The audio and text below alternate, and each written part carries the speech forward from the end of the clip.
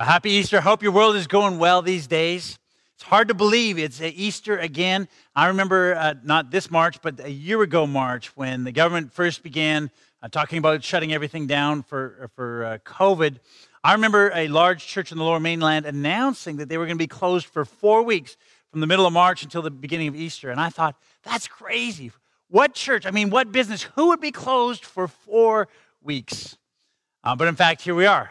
More than a year later, we are still celebrating Easter online. But in fact, we are celebrating Easter, and so it's a great day. Thank you for joining us from wherever you find yourself.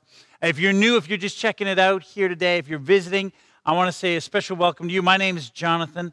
I'm the lead pastor here. Even in COVID, our lives are fairly busy, maybe a little bit monotonous, but often fairly busy. But I wonder if ever along the way you just pause every once in a while and sort of ask this question, am I headed in the right direction? Am I making the right decisions in life? Am I kind of going down the right path? And I suspect that doesn't happen very often. But every once in a while, you're just kind of going the way, you're busy with all of life, and you glance over at someone who's also kind of running along, and you look again and you begin to compare. You're like, well, they're doing that, and I'm doing this, and they're doing... And as you compare, you kind of come to this place where you start to wonder, well, I wonder if I'm making the right choices. I wonder if I'm on the right path, if I'm headed the right direction. Now, other times, those kind of questions come up when we hit a roadblock. When we come to a dead end or where there's a crisis in our life. And then often we spend more time. We make the time in our life to really begin to ask those questions. But sometimes those questions come up at the oddest times.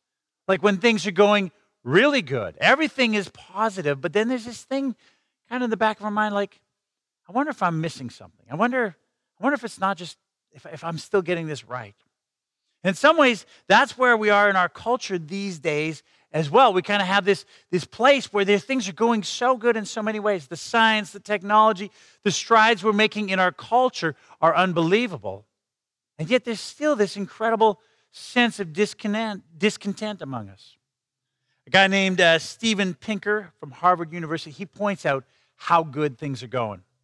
In his book, Enlightenment Now, The Case for Reason, Science, Humanism, and Progress, he points out that the data shows that around the globe, in general, levels of violence are dropping, and poverty is on the decline, and warfare is going down. And in fact, the life expectancy is going up, and there's improved health care. And by the data, things are going quite a bit better around the world. Another writer and thinker, Yuval Noah Harari, makes a similar case in his book, Homo Deus, A Brief History of Tomorrow. He argues that in the past, we used to turn to God because we couldn't control the world around us. We didn't know what was going on, and so we needed to turn to God. But now we don't anymore because we're figuring out how to manage everything. In fact, he writes this. He says this, at the dawn of the third millennium, humanity wakes up to an amazing realization. Most people rarely think about it, but the last few decades, we have managed to reign in famine, plague, and war. Of course, these problems have not been completely solved, but they have been transformed from incomprehensible and uncontrollable forces of nature into manageable challenges. We don't need to pray to any god or saint to rescue us from them. We know quite well what needs to be done in order to prevent famine, plague, and war. And we usually succeed in doing it. Things are better, and they keep getting better, which often leads us, at least at a societal level, to think that we don't need God anymore. And sometimes that's the case in our own lives too. As things get better, we think we don't need God in our life. We don't need to look outside of ourselves. And yet, interestingly enough, even in spite of that, there's a sense that things aren't necessarily better. Certainly on a societal level, that's the case. The polls tell us that even beginning in the first decade of the new millennium, people began to be pessimistic about the future. Polls show that people began to think that the future for their children, the future for our culture would be not as good as the one that they had. And in fact, there is, in our culture around us, we see, a deepening pessimism. There's an increased polarization. There's more tribalism going on. And in fact, some of the key institutions that are kind of key for our society holding together, there's a loss of trust in those institutions. And ironically, the same science that brings us such good things and such hope also presents to us some dangers.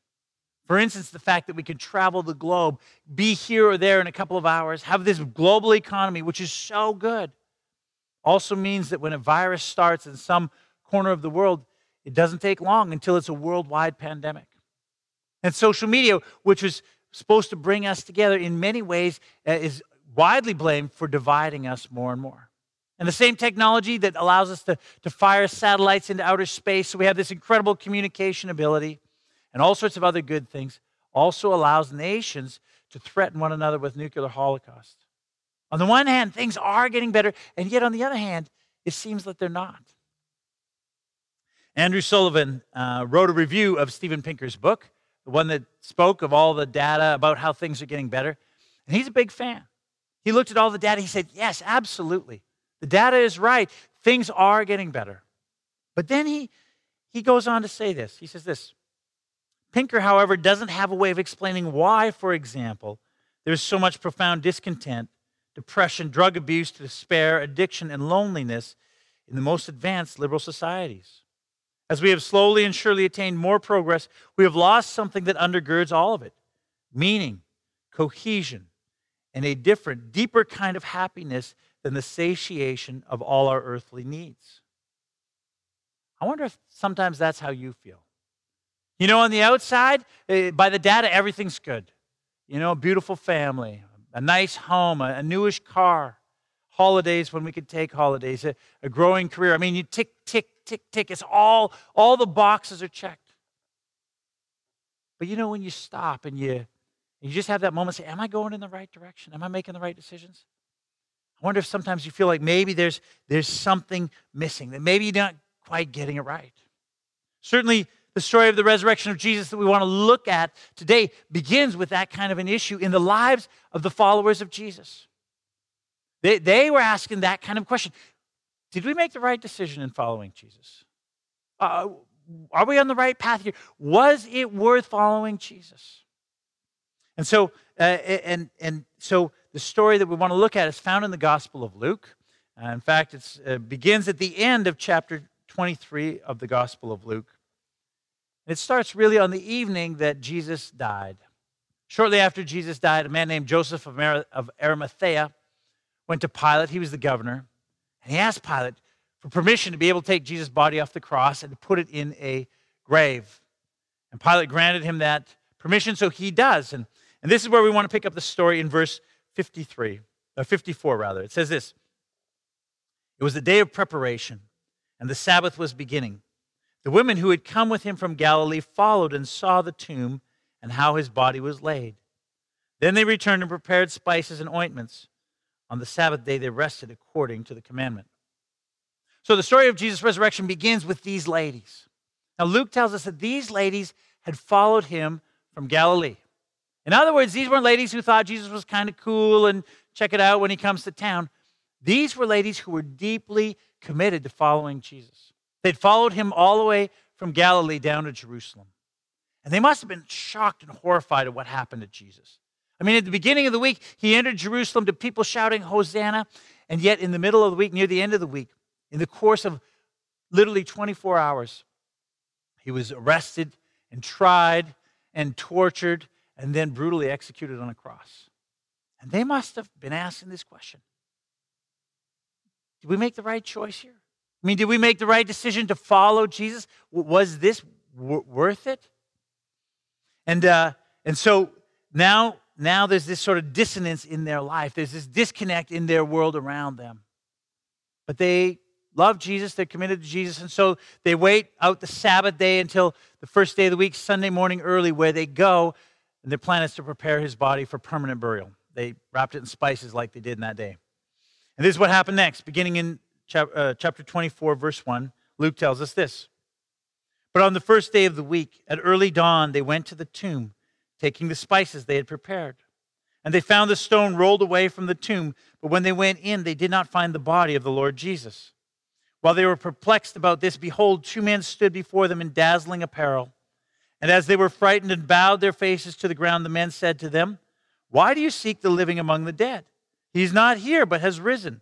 Remember how he told you while he was still in Galilee, that the Son of Man must be delivered into the hands of sinful men and be crucified, and on the third day rise. And they remembered his words. So these ladies, they go to the tomb. And they knew where the tomb was. They'd watched Jesus' body be put in it. When they showed up there early on Sunday morning, the stone was rolled away. And the tomb was empty. And Luke says that they were perplexed. Yeah, no kidding, they were perplexed. Imagine the kind of disorientation in their life. If you've ever had your car stolen or towed, you know this kind of feeling. You drove your car, you parked it, you went into wherever you did, and when you came back, it was gone, but it should be there. And you're looking around, right street, right address, right place where I was, and yet it's not there. And there's this sense of dissonance, and you're saying, what is going on? And that's what these ladies were feeling. They're like, right tomb. Yes, I know this is the right tomb. Stone rolled away. Why would that be? Body missing. What on earth? Where would the body go? And as they're kind of in this perplexed state, two angels appear. And they begin, and they ask this question. They say, why are you looking for the living among the dead? Now, that would have been a strange question for them, because they weren't looking for the living among the dead. They were looking for the dead among the dead, and this was the place. In fact, this was the tomb, and this was the particular tomb in which they'd put the dead person. But then they go on to say this, he is not here, but he is risen. Now, if they were perplexed and confused before, their mind must have been absolutely spinning now. What do you mean he's alive? What do you mean he is risen? And yet that's exactly what happened. That's what God did. God had come and raised Jesus from the grave. In fact, the resurrection of Jesus was the very linchpin of God's plan for all of history. God's plan for history began with the creation of the world. And he created it so good and so beautiful. And you don't have to look far to see that. Look at the mountains where we live and the river and, the glorious place that he's put us in. Look at our own body, how intricately it has been created. God made it so good and so beautiful. But the fact of the matter is that our world is stained and marred by sin. And again, you don't have to be a rocket scientist to figure that out. You just look at the pain and the brokenness in the world around us. In fact, you can look in your own world, in your own life. You know there's pain and brokenness because we all have that. But God's not willing to abandon all of that. And so he has this plan. He sends his own son to take on flesh, to live among us, to live this sinful life, and then to go and willingly suffer and hang on a cross and die. And all of the sins of the world are placed on him, and God pours out all of the wrath that is due to you and I for our sins. He pours it on his own son so that if we're willing to accept it, that we don't have to have that wrath poured onto our life. But he doesn't stop there. The plan wasn't just to pay for the price of our sins. His plan was much more than that. And so on the third day, he rises Jesus from the grave. And the Bible says that Jesus is the first fruits of what God wants to do. In other words, it's the beginning of God's plan to redeem and restore you and me and really all of creation. In other words, it doesn't just end at the cross. It carries on at the resurrection. And God is in the process of the kingdom of God breaking in and being a sign to the world of what God wants to do until that day when Jesus returns. And on that day, there will be a new heaven and a new earth. That's because of the resurrection of Jesus. We too will be resurrected with physical bodies. And for us, the end isn't some, disappearing into oblivion, nothing else. But neither is it sitting on clouds playing a harp for eternity. No, rather, the end means spending eternity on this earth in a physical body with God himself in our presence. You see, that's what the resurrection is all about. It is for us, when we understand the resurrection, it is a Copernicanian revolution. By that I mean, you remember Copernicus? He looked at the world around him, and everyone thought that the sun revolved around the earth. But when he looked carefully, he realized that in fact, the earth revolves around the sun. Now, in the moment when he came to that realization, nothing had changed. Everything in the world was the same, and yet everything had changed. And the same is true when it comes to the resurrection. That's the moment when we understand what God did through Jesus, where even though nothing has changed, everything for us has changed. That's why the angels asked these ladies, why are you looking for the living among the dead. You see, they were looking for the wrong thing in the wrong place. They were looking for the dead among the dead rather than looking for Jesus who was alive and not there. And yet too often this is still the case for us. Too often we still are asking questions not in light of the resurrection, but just in light of this world around us. Why do you look for the living among the dead? Why do you look for life in places that ultimately lead to brokenness and heartache and death, rather than looking for life from the one who conquered and is victorious over life? Why do you look to the world around you for cues for how to live, rather than looking to the one who is resurrected and knows better than anyone else what life is all about? Why do you look to your own strength to try to be good enough to be justified before God, rather than looking to Jesus' death and resurrection? Why do you look at current events as if they will drown us, as if they will sweep us away, rather than looking at the world around you in light of the fact that Jesus is risen and alive and sitting at the right hand of God the Father? Sometimes we need to stop and ask ourselves this: am I asking the right questions? Because if you're not asking the right kinds of questions, you're going to come to the wrong conclusions. I don't know if you've ever been to these escape rooms. They popped up all over the place over the last couple of years. They're a place where you go. You pay money for someone to lock you in a room. And then you have to follow the clues to find the key to get out of the room that you paid someone to lock you in. It's kind of crazy when you think about it, but it's actually a lot of fun.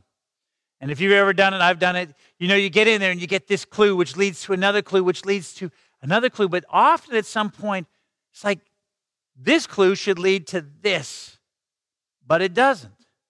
And so you try it again, and it still doesn't. You talk to the people you're with, and it still doesn't. And it just doesn't make sense, because this is where it should lead.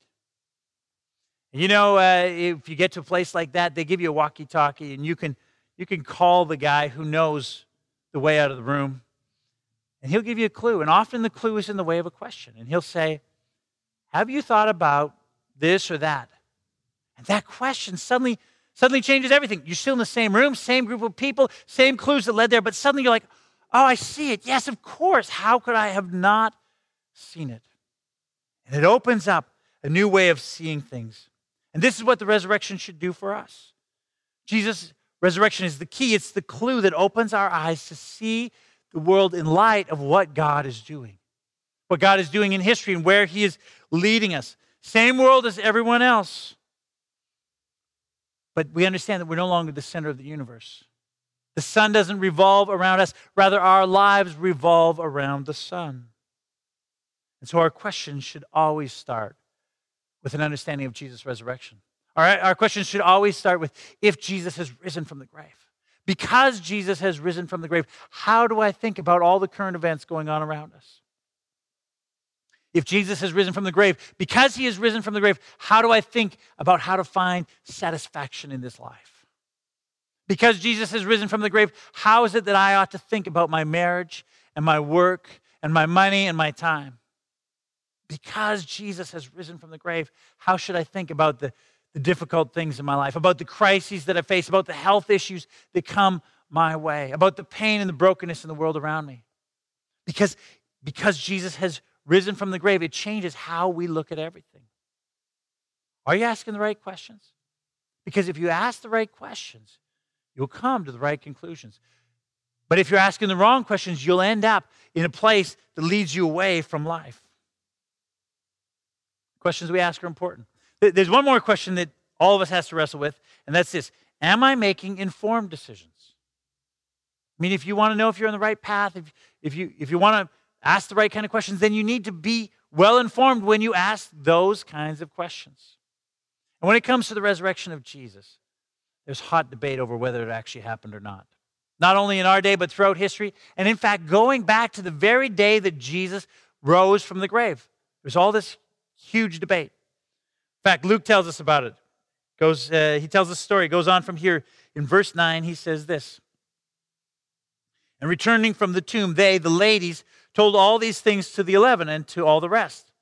That was Mary Magdalene and Joanna and Mary the mother of James and the other women with them who told these things to the apostles. But these words seemed to them an idle tale, and they did not believe them. But Peter rose and ran to the tomb.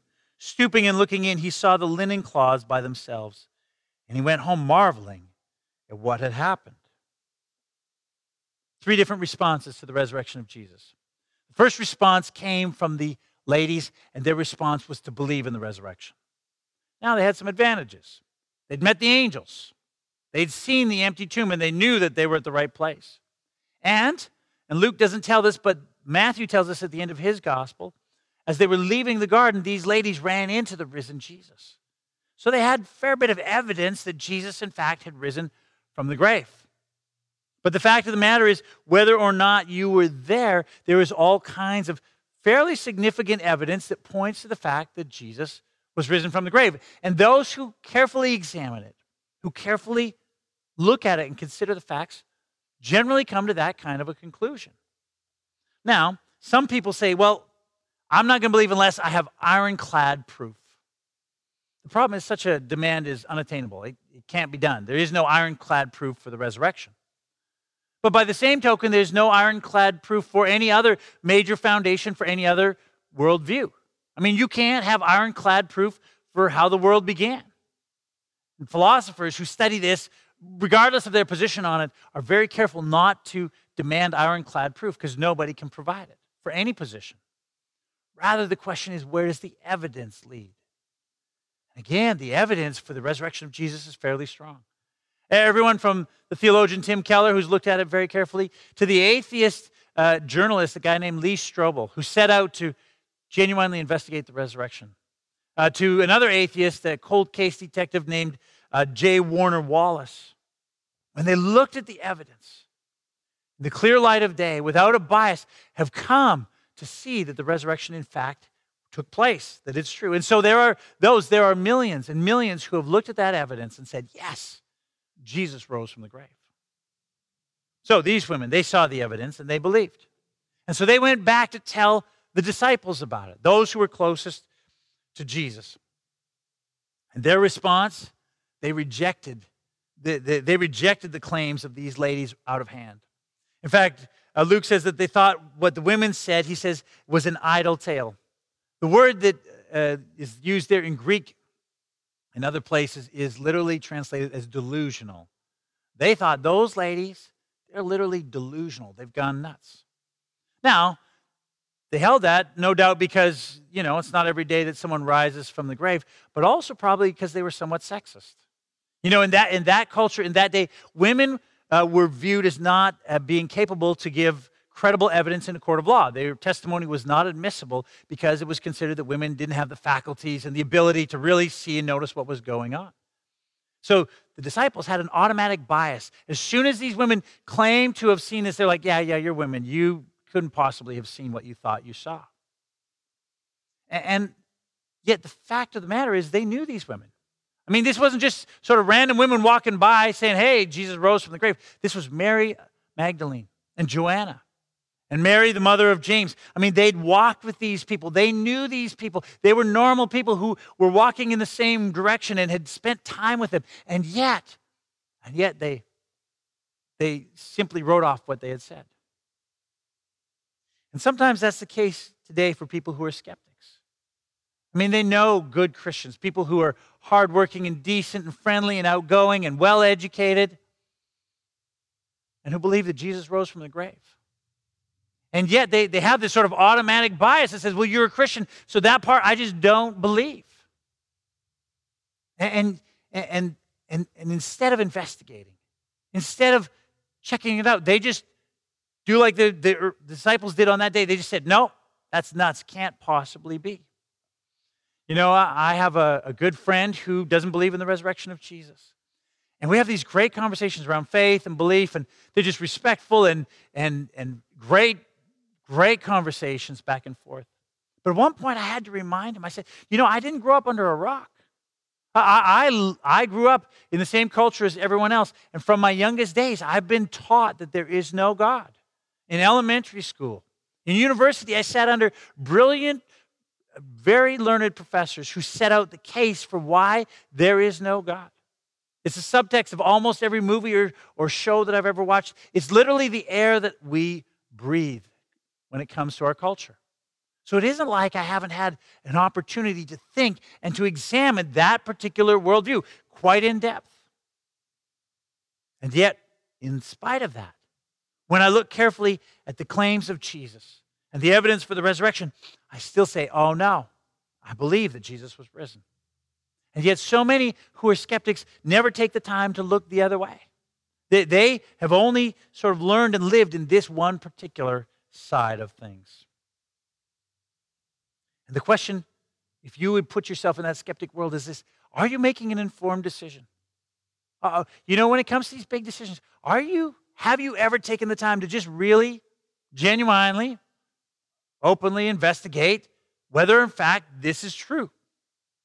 In that moment, most of the disciples simply wrote off the resurrection as utterly impossible, as ridiculous. All of them except one. Peter gets up and he goes to the tomb. And he finds the empty tomb. He finds the linen that was wrapped around Jesus' body. And then he turns around and leaves. And he doesn't find the answers he's looking for in that moment. But in Peter, there's this hunger that maybe, just maybe, there's something true about this thing that the ladies are talking about. I mean, Peter had followed Jesus. He'd had this hope that maybe there was more to this life. That maybe, in fact, Jesus was who he said he was. That maybe through Jesus there would be meaning and purpose and hope for this life. And so he goes and he investigates and he comes back. It says he marveled. In other translations, it says he wondered. Come back wondering, what is going on here? And I wonder if sometimes you wonder. If sometimes you wonder if this whole thing might just be true. It doesn't all make sense. There's things that you have questions about. It's not every day that somebody rises from the grave. But you wonder if there isn't just enough clues, if there's enough curiosity in your life. You've met Christians who are like normal, regular people who also believe this. And you want to examine, or you're willing to examine. You say, yeah, I'd be willing to take some time to really think about it. If that's you, there are some ways to do that. One way is just to keep tuning in here on Sunday mornings. I mean, we just open the Word of God and we see what the Bible teaches us and how Jesus lives, and we wrestle with how we live as followers of Jesus in these days. It's one way. But I'd like to invite you actually to come and to participate in a conversation we're having for people like Peter, maybe like yourself, who I wonder. It's called Starting Point. It's an 8-week thing. We're doing it online. You don't have to leave your home or anything like that. And it's a place where we play like a short clip, sort of laying out one of the foundations of the Christian faith, what it means to follow Jesus. And then it's an open conversation. What do you wonder about? What doesn't make sense? What just doesn't square with your experience? And what does? And it'd be like 16 hours out of your entire life. And chances are we've all binge watched more than 16 hours of Netflix this past month alone. So why not come and just spend some time and actually ask the questions along with others who are asking the same kinds of questions and see if that isn't the case. It might just change your life. And if you really want to get on the deep end, we have another thing going. It's called Truth and Evidence. It's a class, again, online, and that's like the deep philosophical questions. Like if you like swimming on the deep end of the pool, that's an opportunity for you. And you can find that on our webpage as well. There are literally hundreds of millions of people around the globe who have investigated Jesus' resurrection, who believe the evidence that points to Jesus' resurrection.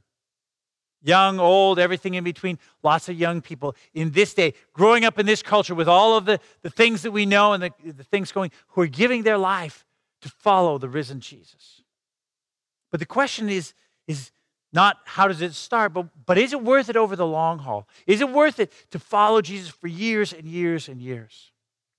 Beginning next week, we're going to look at a letter that the Apostle Paul wrote to a group of Jesus followers in a city called Philippi. And we're going to examine what it means to follow Jesus then and today. And as we do that, we're actually going to tell you the stories of some of the people in our church who followed Jesus for many, many years. And they've got these fascinating stories. We're just going to show you one sort of throughout that sermon series. But all of their stories revolved around what Jesus has done in their life. He's kind of the center of it all. He's the sun around whom their universe has revolved. And so when we interviewed them, we asked them this question: was it worth it? Has it been worth it following Jesus all these years? And here's what they say. Check this out. Yeah, my name is Joan Newton. I started attending the church in 1971, roughly. Oh, yes, I'm Larry Gustafson. My name is Heinz Volkman. My name is James Zielinski. My name is Ruth Fair. Hi, good morning. My name is Linda Nightingale. Some of the kids may remember me from Sunday school. Would you say that it has been worth it to follow after him? There are so many decisions in life. I wouldn't want to be without a guide, and the Lord is our guide. I remember the gospel message being given that Jesus loved me, He died for my sins, and He rose again to prepare a place in heaven for me. And I just realized at that time that I needed to make that personal decision to accept Jesus into my heart and life. So it's been over 60 years now that I've been a follower of Jesus. But it doesn't seem that long because you take one day at a time, right? And slowly they add up.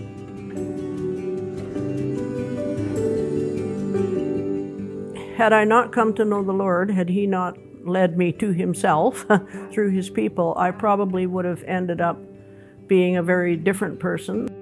Well, for me, it was an easy decision because of the love that was around me and the love for Jesus that was around me. And so that wasn't a hard decision. Sometimes when I was older in my teens and so on, I was kind of jealous of people who had had sort of a rougher time in life and then come to know the Lord. Because for me, it just seemed to be natural, and a decision that I wanted to make when I was young, and I, was so thankful for that. Was it worth it? Very much so. I think the primary reason that it's worth it is because it gives you assurance of salvation, of eternal life, and the hope that comes with it, and the purpose in life. There's something worth living for. Heinz Volkman just poured his heart and soul into youth in this church. And Wes Robinson was our choir leader. Carrie Davison was the coach of our church softball team. And so you look at those three guys that are all still part of the church today, and they just spoke into an entire generation of people my age, or in and around my age and younger than me, just to raise them up to know what it looks like to follow Jesus as a young man. But the earliest known visual record of me being in the church is a picture that Joan Newton gave me sitting on my mother's lap in 1972 at the women's Christmas dinner. Pass on the faith to the next generation, right? We give them they see a vibrant faith in action. Right? That's not fake, it's not phony, it's not routine, it's not any of those things. It's vibrant and alive with all of its warts and all of its messes. It's real. It's real, exactly, it's real. Then they'll realize, and they'll make that, at least I hope my prayer is that they'll make the same decision I made when I was 19, is that this is real, this is worth giving your life to. Yeah, this is real. This is worth giving your life to. It's not phony. It's not fake. Because of the resurrection of Jesus Christ, even when it gets messy sometimes, it is worth it all. Listen, if you're a follower of Jesus today, in light of the resurrection of Jesus, go deeper. Press into Him. Trust Him. And live your life every day, regardless of the questions that come up, in light of Jesus' resurrection. And if you're someone who is seeking, if you're someone who's like, I want Jesus in my life, you can have Him in your life today. He is alive. He did rise from the grave. And in fact, there is this opportunity that you have on this day to commit your life to follow Him, an opportunity that you won't regret. You can have God in your life, that your life circles around Him rather than thinking the whole universe circles around you. And the way you do that is by knowing Jesus and being known by Him. And to do that, you simply need to say a prayer. And there's nothing sort of magical or special about prayer. You can You could pray with your head bowed and your eyes closed, or standing up with your eyes open. It's really a matter of you speaking in your heart to God, and He knows your heart. And if you want to follow God, if you want Jesus in your life, the way to do it is to simply say to God, God, I believe that you're real. God, I see that you've created this world and everything in it, and that you've created me. And I admit that I have rebelled against you, that I have not acknowledged you, that I have lived my life my own way, and I don't want to do that. I want to accept what Jesus did on the cross, the suffering and the pain that He did in my place to atone, to pay the price for my sins. But I also want to follow the risen Jesus. I also want to follow Him in this life as He is redeeming me and as He is ultimately going to redeem this world that we live in. And so I give myself to you. I commit to follow you. If you do that, that's the beginning of the process of following Jesus in your life. And I promise you, it will be worth it. It will be worth it, just as these people have shared the worth of following Jesus in their life. Today is Easter. Today we celebrate together that Jesus has risen. Would you bow your heads and let me pray for all of us together. Oh God, today we celebrate with joy the fact that Jesus not only came and died on the cross to pay the price for our sins, but that He rose again. And God, that this is at the very center of your plan for all of creation. God, that you redeem and renew, and that Jesus is the first fruits, the picture, the beginning, the one through whom you're going to do all of those things. And Father, as your followers today, as Jesus followers today, we celebrate that. God, we rejoice in that. And God, we want to live our lives in light of the resurrection. We want to ask the questions and think about the world around us and navigate our relationships and the challenges in our life all in light of the fact that Jesus is alive, that you are at work in this world, that you are on the move, and that you invited us to join you in it. And so, God, today we give ourselves to you, and we invite you to continue to lead us forward. And Father, for those who are seeking, for those who are skeptical, those who have questions, Father, meet them where they're at. Father, open their heart to just be willing to say, yeah, I'll check it out. And Father, would you draw them to you? So God, we pray these things today in Jesus' name. Amen.